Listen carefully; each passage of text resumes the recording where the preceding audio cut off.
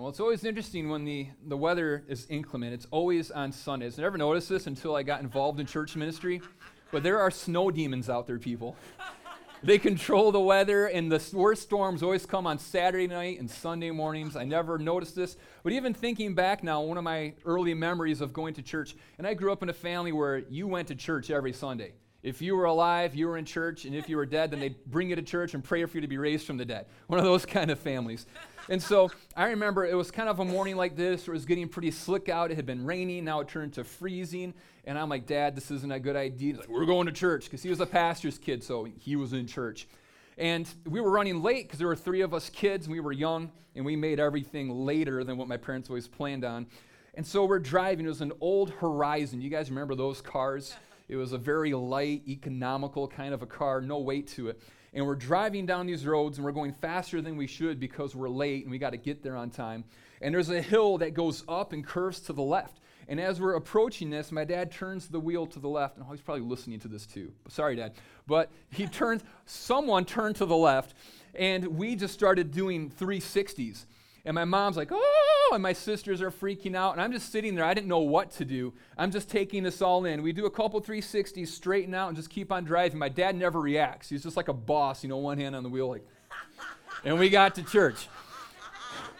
And so I was like, once I saw that, I was like, I guess we're always going to be in church because my dad's willing to do that. So thank you. You guys are the Navy SEALs of the churchgoers because you braved the elements today. And I really believe that God's going to do something great today, because today we're beginning our 21 days of prayer and fasting. So if you're new here, you're thinking, I braved the weather, and you're going to talk about prayer and fasting? Like, what did I get myself into? But today we're beginning this, and the reason why we pray and fast, and we're starting out the year 2016 in a season of prayer and fasting, is because there are things that we need to see God do in our lives. There are things that I need to see God do inside of my family. There are things we need God to do in Radiant Church and in our city and our nation in this world. And we recognize that it's not by our might or by our power, but it's by the Spirit of the Lord that these things are going to happen. So we commit these 21 days of prayer and fasting as a way of seeking after God. And the reason we pray, once again, kind of a recap of last week, is we don't pray because once we pray enough, then we've really convinced God that he should do this. We pray because it's a way that we connect to God. And when we connect to God, we begin to encounter his who he is, what he's like, and it causes faith to rise up inside of us. And as our faith grows in our prayers, that unlocks things for us. And the reason why we fast isn't because we're trying to punish ourselves and say, God, look how serious I am. I'm giving up, meat or whatever, just to show you, Lord, I'm willing to suffer so that you will do this. That's not why we fast. The reason why we fast is because we're trying to disconnect ourselves from the things of this world so we can be more closely connected to God. And that's, for me, as I'm going into the season of fasting, last night I was preparing for it by eating ice cream until midnight because I was trying to get it all in before it starts. But when we can learn to submit the physical desires that we have, what we do is we weaken the hold of the physical desires on our life, and we strengthen the control of the Spirit on our life.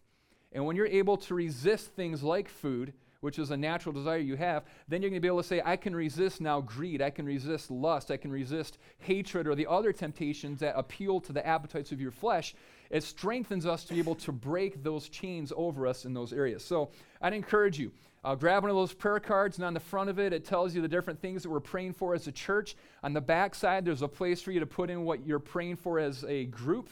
And I encourage you, get signed up for one of the Seek prayer groups. It's going to be incredible. And then also there's a place to put in the things that you're praying for specifically. And every day, pray and seek after God. And then also there's a fasting guide out there at the Seek table. If you want to pick and know more about the different types of fasts there are, go out there, grab one of those, decide what kind of fast you're going to do. And if you break your fast, don't quit it. Don't feel condemned about that. Just get back up and keep going on it.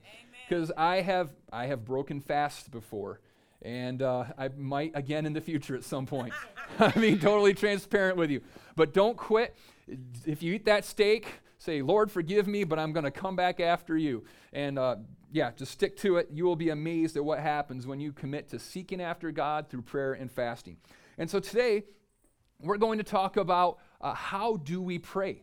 Because for me, even though I grew up in a church my entire life, it was a long time actually into my adult life before I really figured out what prayer is and how it was that I was supposed to pray.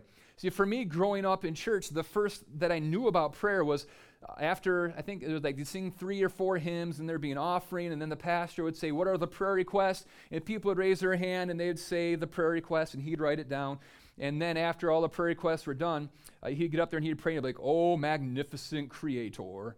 And then he would do the praying for everybody else, and I'd be coloring my little kid sheets. And I remember thinking, I knew that God was my Father, and that was the relationship that I had with him. So I thought it was funny that it became so impersonal when we began to pray, like, oh, magnificent creator. And yeah, he is a creator, but my parents are my creator as well, but I never refer to them as that because there's a relationship that I have. They might have liked for me to refer to them as that every now and then, but I had a personal relationship with my parents, so I called them mom, I called them dad, I called them daddy, and there was a closeness and affection. There was a personal relationship there that shaped the way that I communicated to my parents, and so it needs to shape the way that we communicate with our Heavenly Father as well.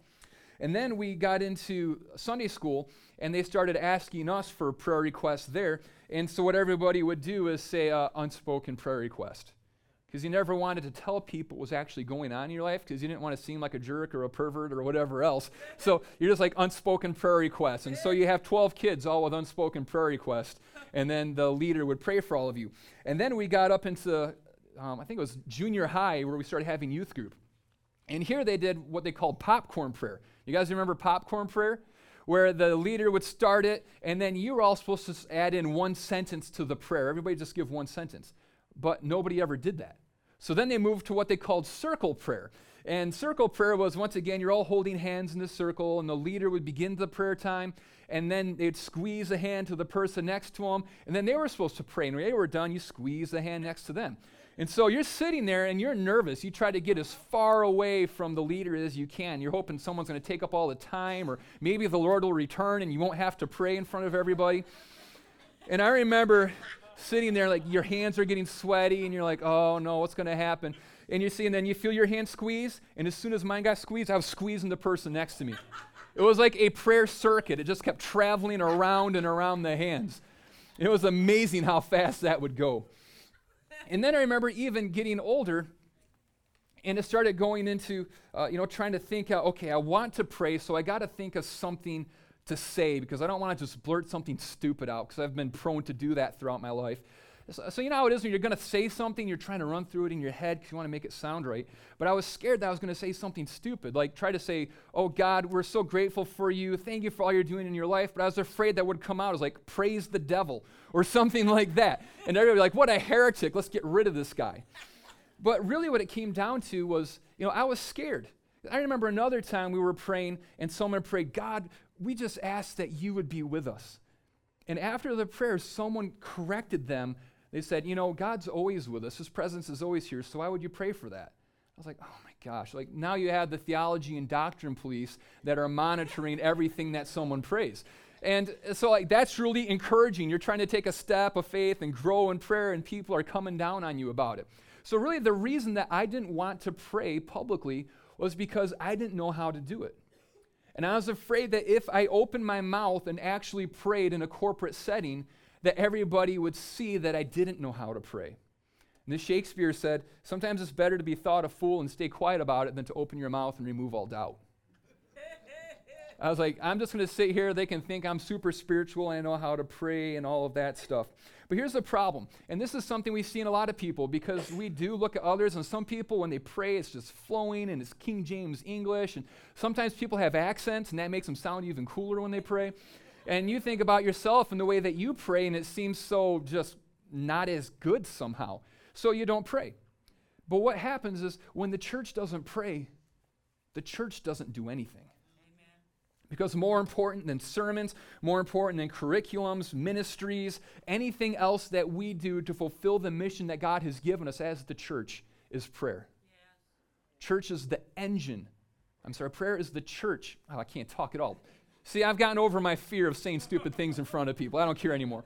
Prayer is the engine of the church. And that goes back to something Charles Spurgeon said. he was one of the greatest preachers of his generation. After he would preach on Mondays, they would have the translations in 14 different languages and newspapers all over the world, because what was going on at his church was just so absolutely incredible. And he would bring people in all the time because people wanted to see, why is this church so successful? What is going on here that we need to be doing at our church so we can reach people like Spurgeon is? And he would always take them down to the basement of the church. He wouldn't show them the choir. He wouldn't show them the incredible building, all the programs that were going on. He would take them down to the basement of the church. He would open a door, and he would show them the people on their knees that were crying out to God, praying for him to do something in their church and in their city, praying for salvation, for freedom, for healing, praying for anointing on all the leaders of the church. And he told them that this is the powerhouse of the church. This is why this church is doing so many incredible things, is because our people have learned that we need to seek after God. We need to ask him to come and to do the things that only he can do. And when we do that, God takes us up on it. And he moves miraculously, and he does the things that only he can do. Now, the disciples who spent 3 years with Jesus, they saw him do all of these incredible, miraculous things. And when they wanted to know what the key was, when they came to him asking him one question, they didn't say, Jesus, how is it that you heal people? Jesus, how is it that you can walk on water? That would be the one I would really be curious in myself. Like, God, how do I get to walk on water too? But what they came and they asked him was, Jesus, teach us to pray. Because they recognized that what was fueling his supernatural ministry on the face of this earth was prayer. Yeah. Jesus, who is God, is getting alone by himself. It says that he's often withdrawing to lonely places. He's praying all night sometimes. And then he comes back, and after he prays, he's filled with the Holy Spirit, and it says that the Spirit's on him to do these miraculous things. There was a connection between the prayer life of Jesus and the ministry that he did. So if we want to pray like Jesus, if we want to be able to have the kind of ministry like Jesus had, if we want to continue his ministry, because that's really what he told the churches to do, is to go and to continue to do the things that I have done. That's what we've been called to do as a church. That's how we make disciples. But he says that if we want to do these things, we have to pray. And if we want to be a church that is used mightily by God, we have to be a church that is mightily committed to seeking God, to seeking his presence and his power, all through prayer. And if we want to know how to pray, we need to look at what it is that the Bible teaches us about prayer. So in Acts chapter 4, if you have your Bibles with you this morning, we're going to look at that. And a little bit of background on this is there was a lame man, and he was begging for gold. And they're like, hey, we don't have money, but what we have is the name of Jesus, and we're going to pray for you. And they prayed for him, and he was instantly healed. And people are going nuts because it's a 40-year-old guy. They've seen him their whole life. And they see him now getting up, and he's dancing around, and he's happy because Jesus just healed him. And they use that as an opportunity to preach Jesus to the people around them. Well, this really upsets the Pharisees and Sadducees because they just killed Jesus thinking we got rid of this guy that was causing all of our problems, and now people are still talking about him. So they arrest the disciples, and they bring them in, and they question them, and they're trying to figure out what's going on. And they're like, hey, listen, this Jesus whom you crucified, he's been raised from the dead, and it's by his power, it's in response to our prayers that this man has been healed. And they don't believe him, but they say this. They recognize that they were common, uneducated men, but they had been with Jesus. Now, that word for uneducated is the word we get idiot from. It's not as nice as we think of saying they're uneducated. What it means is these people were common idiots, but something was happening. They could recognize that they had been with Jesus. And so they say, you know what? We don't know what to do because of this, but go out there and don't you dare teach about Jesus anymore. And their response is, you know what? We can only talk about the things that we have seen. And so this is what happens. They get released. And it says in Acts chapter 4, verses 23 through 31, when they were released, they went to their friends and reported what the chief priests and the elders had said to them. And when they heard it, they lifted their voices together and said, Sovereign Lord, who made the heaven and the earth and the sea and everything in them, who through the mouth of our father David, your servant, said by the Holy Spirit, why do the Gentiles rage? And why do peoples plot in vain? The kings of the earth set themselves, and the rulers were gathered together against the Lord and against his anointed. And they're quoting from Psalms right there. For truly this city there were gathered together against your holy servant Jesus, whom you anointed, both Herod and Pontius Pilate, along with the Gentiles and the peoples of Israel, to do whatever your hand and your plan had predestined to take place. And now look upon their threats and grant to your servants to continue to speak your word with all boldness while you stretch out your hand to heal, and signs and wonders are performed through the name of your holy servant Jesus. And when they had prayed, the place in which they were gathered together was shaken, and they were filled with the Holy Spirit, and they continued to speak the word of God with all boldness.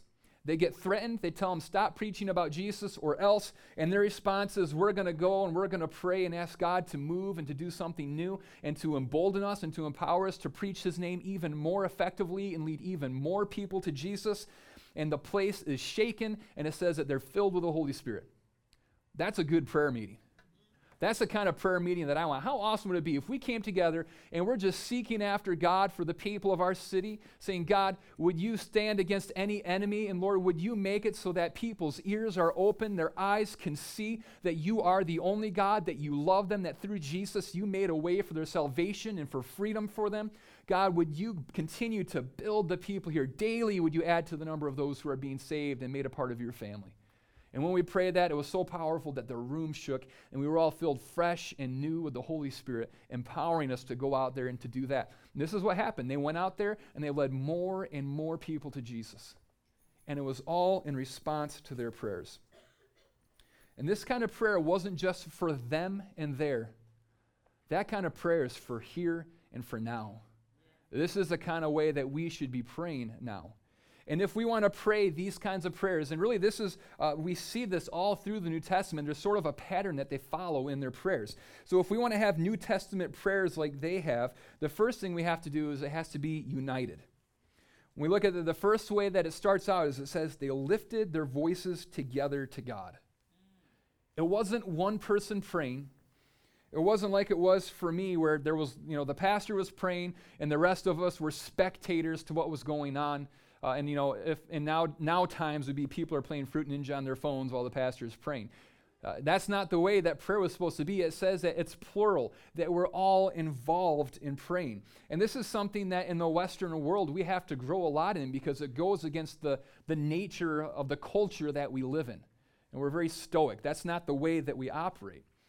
But if we want to match up with the way that we see the New Testament church praying and operating, we need to become those who gather together and that we pray together. So what that means is, like when I come up here and I'm praying after the worship set or at the end of the service, when I'm praying, I'm saying, God, you are so great and you're so powerful. You just say, yeah, God, you are good. You are powerful. When I'm praying for, God's presence, it means you guys are saying, yeah, God, we want more of you. You said if we seek you that we would find you. God, we want your presence. It's just coming into agreement with what it is that is being prayed out by whoever is leading the prayer. Instead of spectating and just listening to them and exporting or outsourcing your prayer to them, you're going to be a participant in it. And this is the way that all of the exploding, growing churches around the world are. Dr. Cho, who has the largest church in the world in South Korea, he planted that church, started with absolutely nothing. And the whole foundation of that church has been prayer. When he started that church, less than 1% of the population of South Korea was Christian. And now it's about 50%.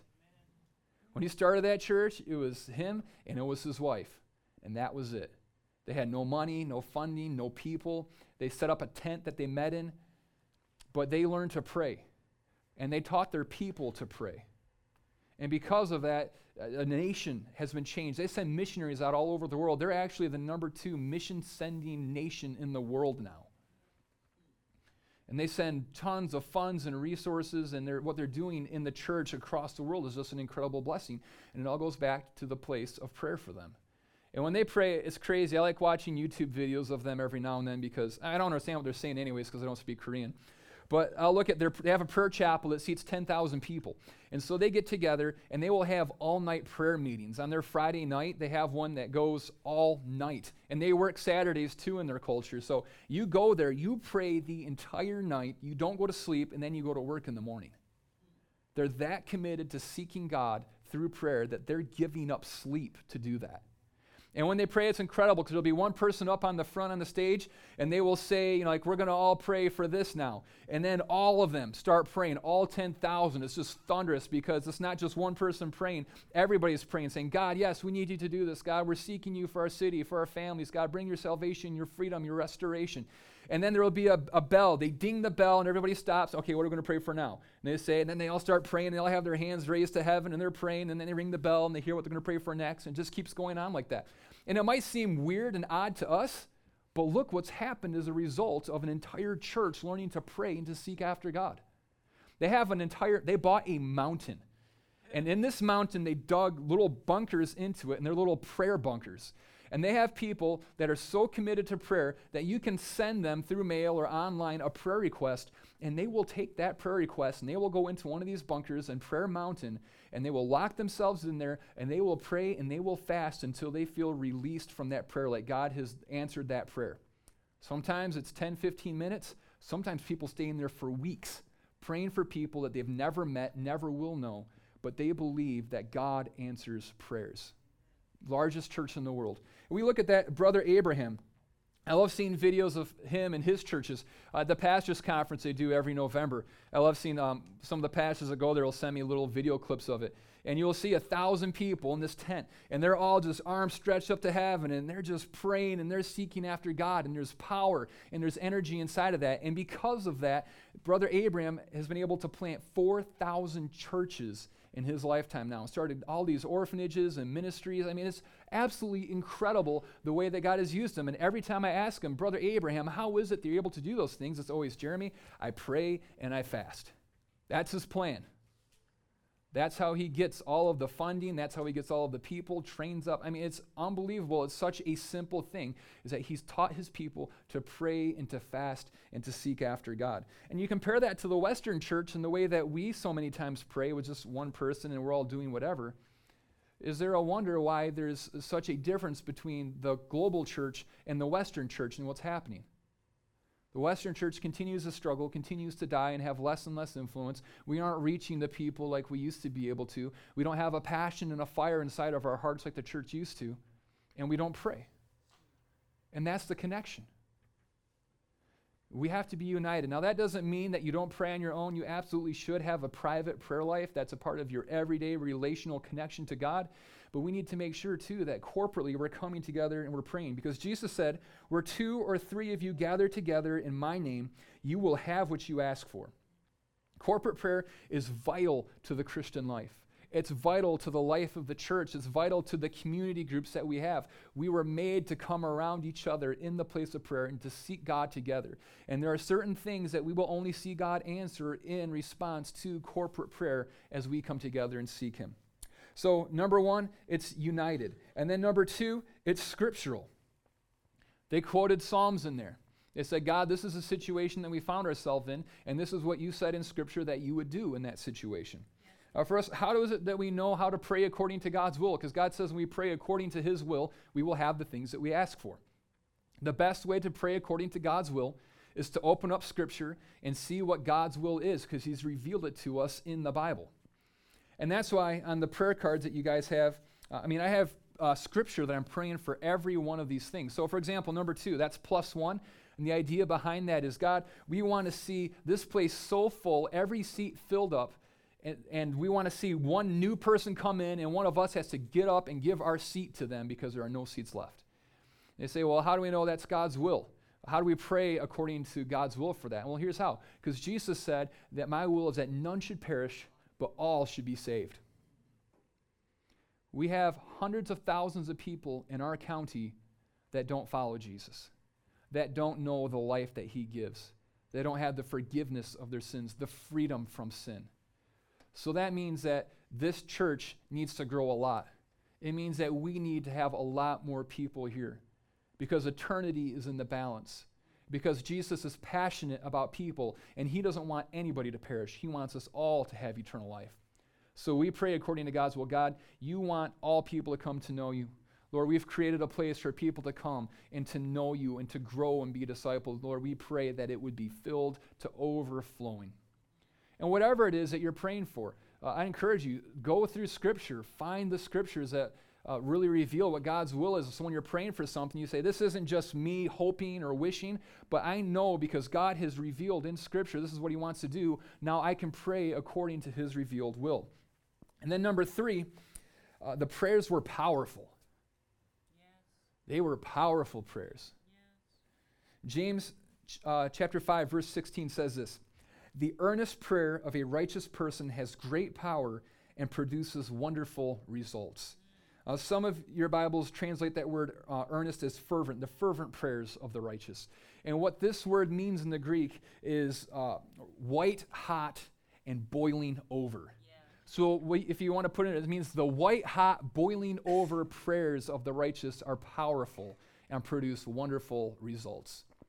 Now, that doesn't mean that you're just trying to yell and scream and jump around, that you're trying to produce something. It means it's the natural outflow of what's going on inside of you. It means that there is something that's inside of you where you are filled with faith, you're filled with expectation and passion about what you're praying for, that it causes there to be a white-hot overflow inside of your life. Now, if you ask my son Eason about Barbie dolls, hey, can you tell me about Barbie dolls? He'll be like he doesn't care. He's not going to be excited telling you about Barbie dolls or the different accessories for them because he's not into that. But if you ask him about John Deere tractors, the kid comes alive. He talks fast, he talks loud, he gets higher pitched, he starts moving a little bit because he's excited, and he'll talk forever about it. He'll tell you about all the attachments for them, what the different types of tractors do in the different farm fields. Because he's into this. And this is what it means, is that we're so passionate about the things that we're praying for that it comes out as a passionate, white, hot, boiling over prayer inside of us. And that's why you'll see people, when they're passionate about what they're praying for, there is an energy, there's a power that's inside of that. You'll see people, and sometimes people are rocking or moving, people have their arms outstretched to heaven because they're so passionate about what they're praying for. They'll talk fast or whatever might happen. And it doesn't become a beautiful, flowy, well-scripted prayer anymore. It's just honest. It's gut-wrenching. It's raw. It's what God is doing inside of them. And they're just seeking after the King of all kings to come and to move in that situation. And that's the kind of prayers that we see in the New Testament. And those are the kind of prayers that we need to be praying. We need to really let God burden us for the things that are going on in this world. I remember before we were starting Radiant Church and we were just gathering at my house and we were praying, we started out not being real strong in this area. It was kind of like the circle prayers where you're just like two people. One person starts and one person ends and nobody in between.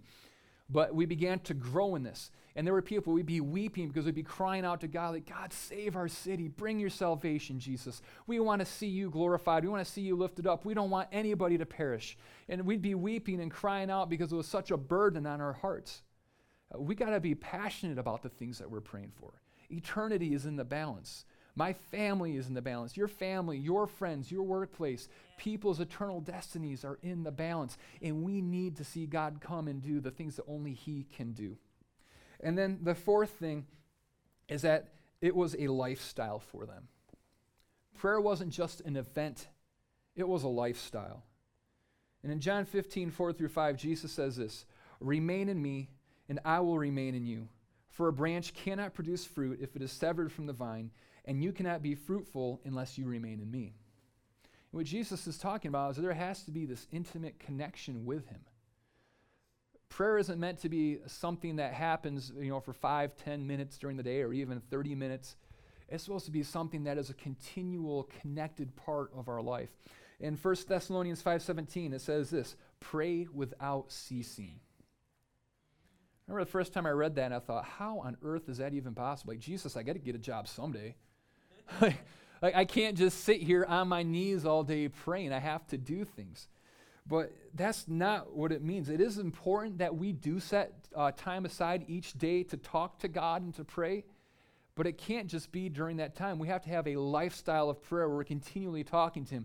Now imagine this. If I just had a half hour every day that I said, all right, Anna, that's my wife, this is the time that we can talk today, and after that, no more.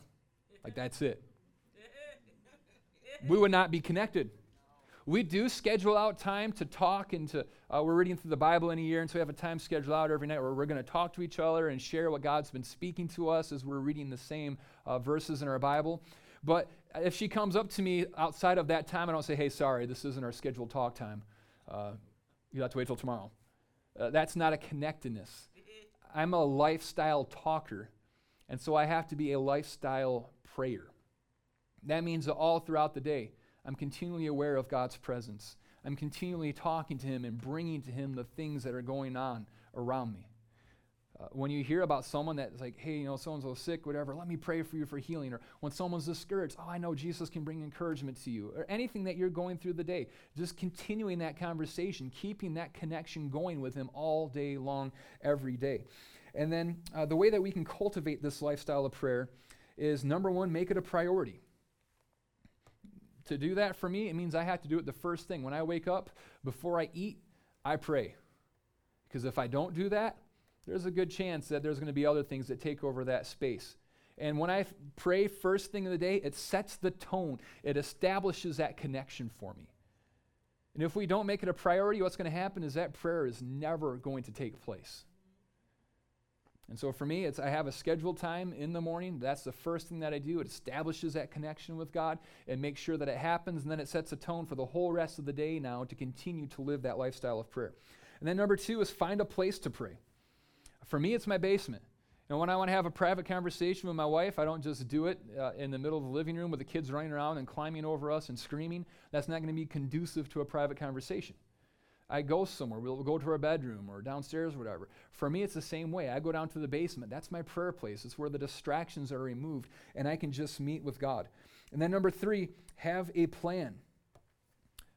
That's why one of the reasons you have these prayer cards is because it helps to give you a plan for how to pray. These are the things that we're seeking after as a church. You can go into your prayer time and be like, God, would you do these things? And as you're going through the day and you see a building, it's like, hey, we need a building. Jesus, would you provide us with a building? And then on the back, there's the space for you to write your prayer points in. Keep that in your Bible on your desk, so when you go into your prayer time, you have a plan of things that you're going to pray for. And next week, I'm going to teach on a way to pray that I think will really change your life, just a plan to go into it. We'll make it so you say, I only set 30 minutes aside. Man, I can't fit in all the praying I need to do in 30 minutes. We'll make it that easy for you to pray. And then number 4 is make it about the person. Again, prayer isn't an event. It isn't something that you do. It's a connection that you form. We pray because we want to connect with God. We want to develop that relationship with Him. We want to know Him. We want to know who He is. We want to find His presence more fully inside of our lives. And that's one of the things that Jesus did on the cross, is He removed our sins from us. He brought us forgiveness, separated us from our sins, removed shame and condemnation, and He made us pure and spotless. It says that we have the righteousness of Christ now, which means that when God looks at you, He doesn't see the sins that you've committed in the past. He sees someone that's as pure and spotless and in right standing as Jesus Himself is. And because of that new standing that you have through Jesus, you have access to the Father. Before, you couldn't come to God and have an intimate relationship and connection with Him because your sins were weighing you down. They were a barrier that kept you from the presence of God. But on the cross, Jesus removed all of those things so that now you can approach the throne. You can come before your Heavenly Father and know that He hears you and you can hear Him. Eternal life, Jesus defines as this. He says, it's knowing God the Father and the Christ who He sent. Paul talks about in the New Testament all about knowing the fellowship of God, knowing the fellowship of the Holy Spirit. And that's what prayer is about for us. It's developing that relationship, which was made possible for us because of Jesus. But too many times what happens is we have fear that comes in. We feel obstacles or roadblocks. We think we're not worthy to enter into the presence of God and have a relationship with Him like that. That is something that's not even possible for us. But that's a lie from the enemy. The truth is, you have been saved. You've been set free. When you ask Jesus to forgive your sins, He forgives them completely. When you say, Jesus, you're the Lord of my life, and I'm going to follow after you, now you have complete right standing before the Father. You're pure. You're spotless. You can approach the throne. You can have that kind of a relationship with God. And it all starts, and it continues, and it ends with prayer. So do you guys stand with me this morning? We're going to take Just a minute to pray. Let's put into practice some of these things. I hope that you do this and you get signed up for your prayer groups and you pray this way with them. But even now, just let's come together corporately and on our prayer cards, let's just go through and let's pray for these things, that God would move in these areas. Because you're pure, you're righteous. If you've made that decision to follow Jesus, you have access to the Father. And we come together and we agree on these things according to his will. We have the things that we ask for. So as I'm praying, just agree with me. Don't be a spectator, but actively engage in prayer. If it's new for you, don't worry, you can't do it wrong. Just pray and talk to your dad. So, Father, we come before you this morning, and we are so grateful for everything that you've done for us. You're wonderful. You're magnificent. Your love is like no other love, and we've been the recipients of such lavish blessings that you have poured out upon us. And it's caused our hearts to swell with love and affection for you. And, God, we want to have an even greater love in our hearts for you. So we pray that you would move in our hearts, that you'd cause a stronger desire for you and for your presence to swell up inside of us. And, God, we as a church, we come seeking your presence. Father, you said that you draw near to those who draw near to you. You said that where your spirit is, there is freedom. You said that you inhabit the praises of your people. So, God, as we magnify your name, as we worship you, would you come? Would you meet with us? Father, as we draw near to you, would you draw near to us? Because, God, where your spirit is, there truly is freedom. We encounter you. You change us. You set us free. You move amongst us, and we are changed, and our church is changed, and our city is changed. God, let this be a place where when people walk into it, they encounter your presence. And Lord, they're willing to turn their life over to you and to follow you because they know that you are good. They taste and they see you because of your presence. And Jesus, would it be your presence that ministers to all those who come inside of our doors? And Father, we pray for Plus One because you said that you wish that none should perish, but that all should have eternal life. God, we pray that you would use our invitations to people. God, that you would use things like signs and advertising and everything else, God, to draw people into this place where your presence is. Lord, that they would encounter you and be forever changed. But Jesus, we pray that in this city, that you would bring thousands of people to the saving knowledge of Jesus and the work that he's done in their life. God, that they would take on the new identity that you have given them as sons and daughters. And Jesus, that they would be discipled and built up to continue to do the work of the church and engage in the community and the mission of the church. Jesus, we pray for a building. God, we're so grateful for the theater, but we know that the things you've called us to do require even more. So God, we pray that you would provide us with a building, one that's at the perfect location, Lord, that has public transportation nearby. God, that has rooms for children's ministries, rooms for the Radiant Empowerment Center, God, a place where 7 days a week we can be proclaiming and demonstrating your love to a people who are far from you now. Jesus, would you bring it to us at the right price, God, that we wouldn't be burdened financially, we continue to be able to support missions and what you're doing in our community.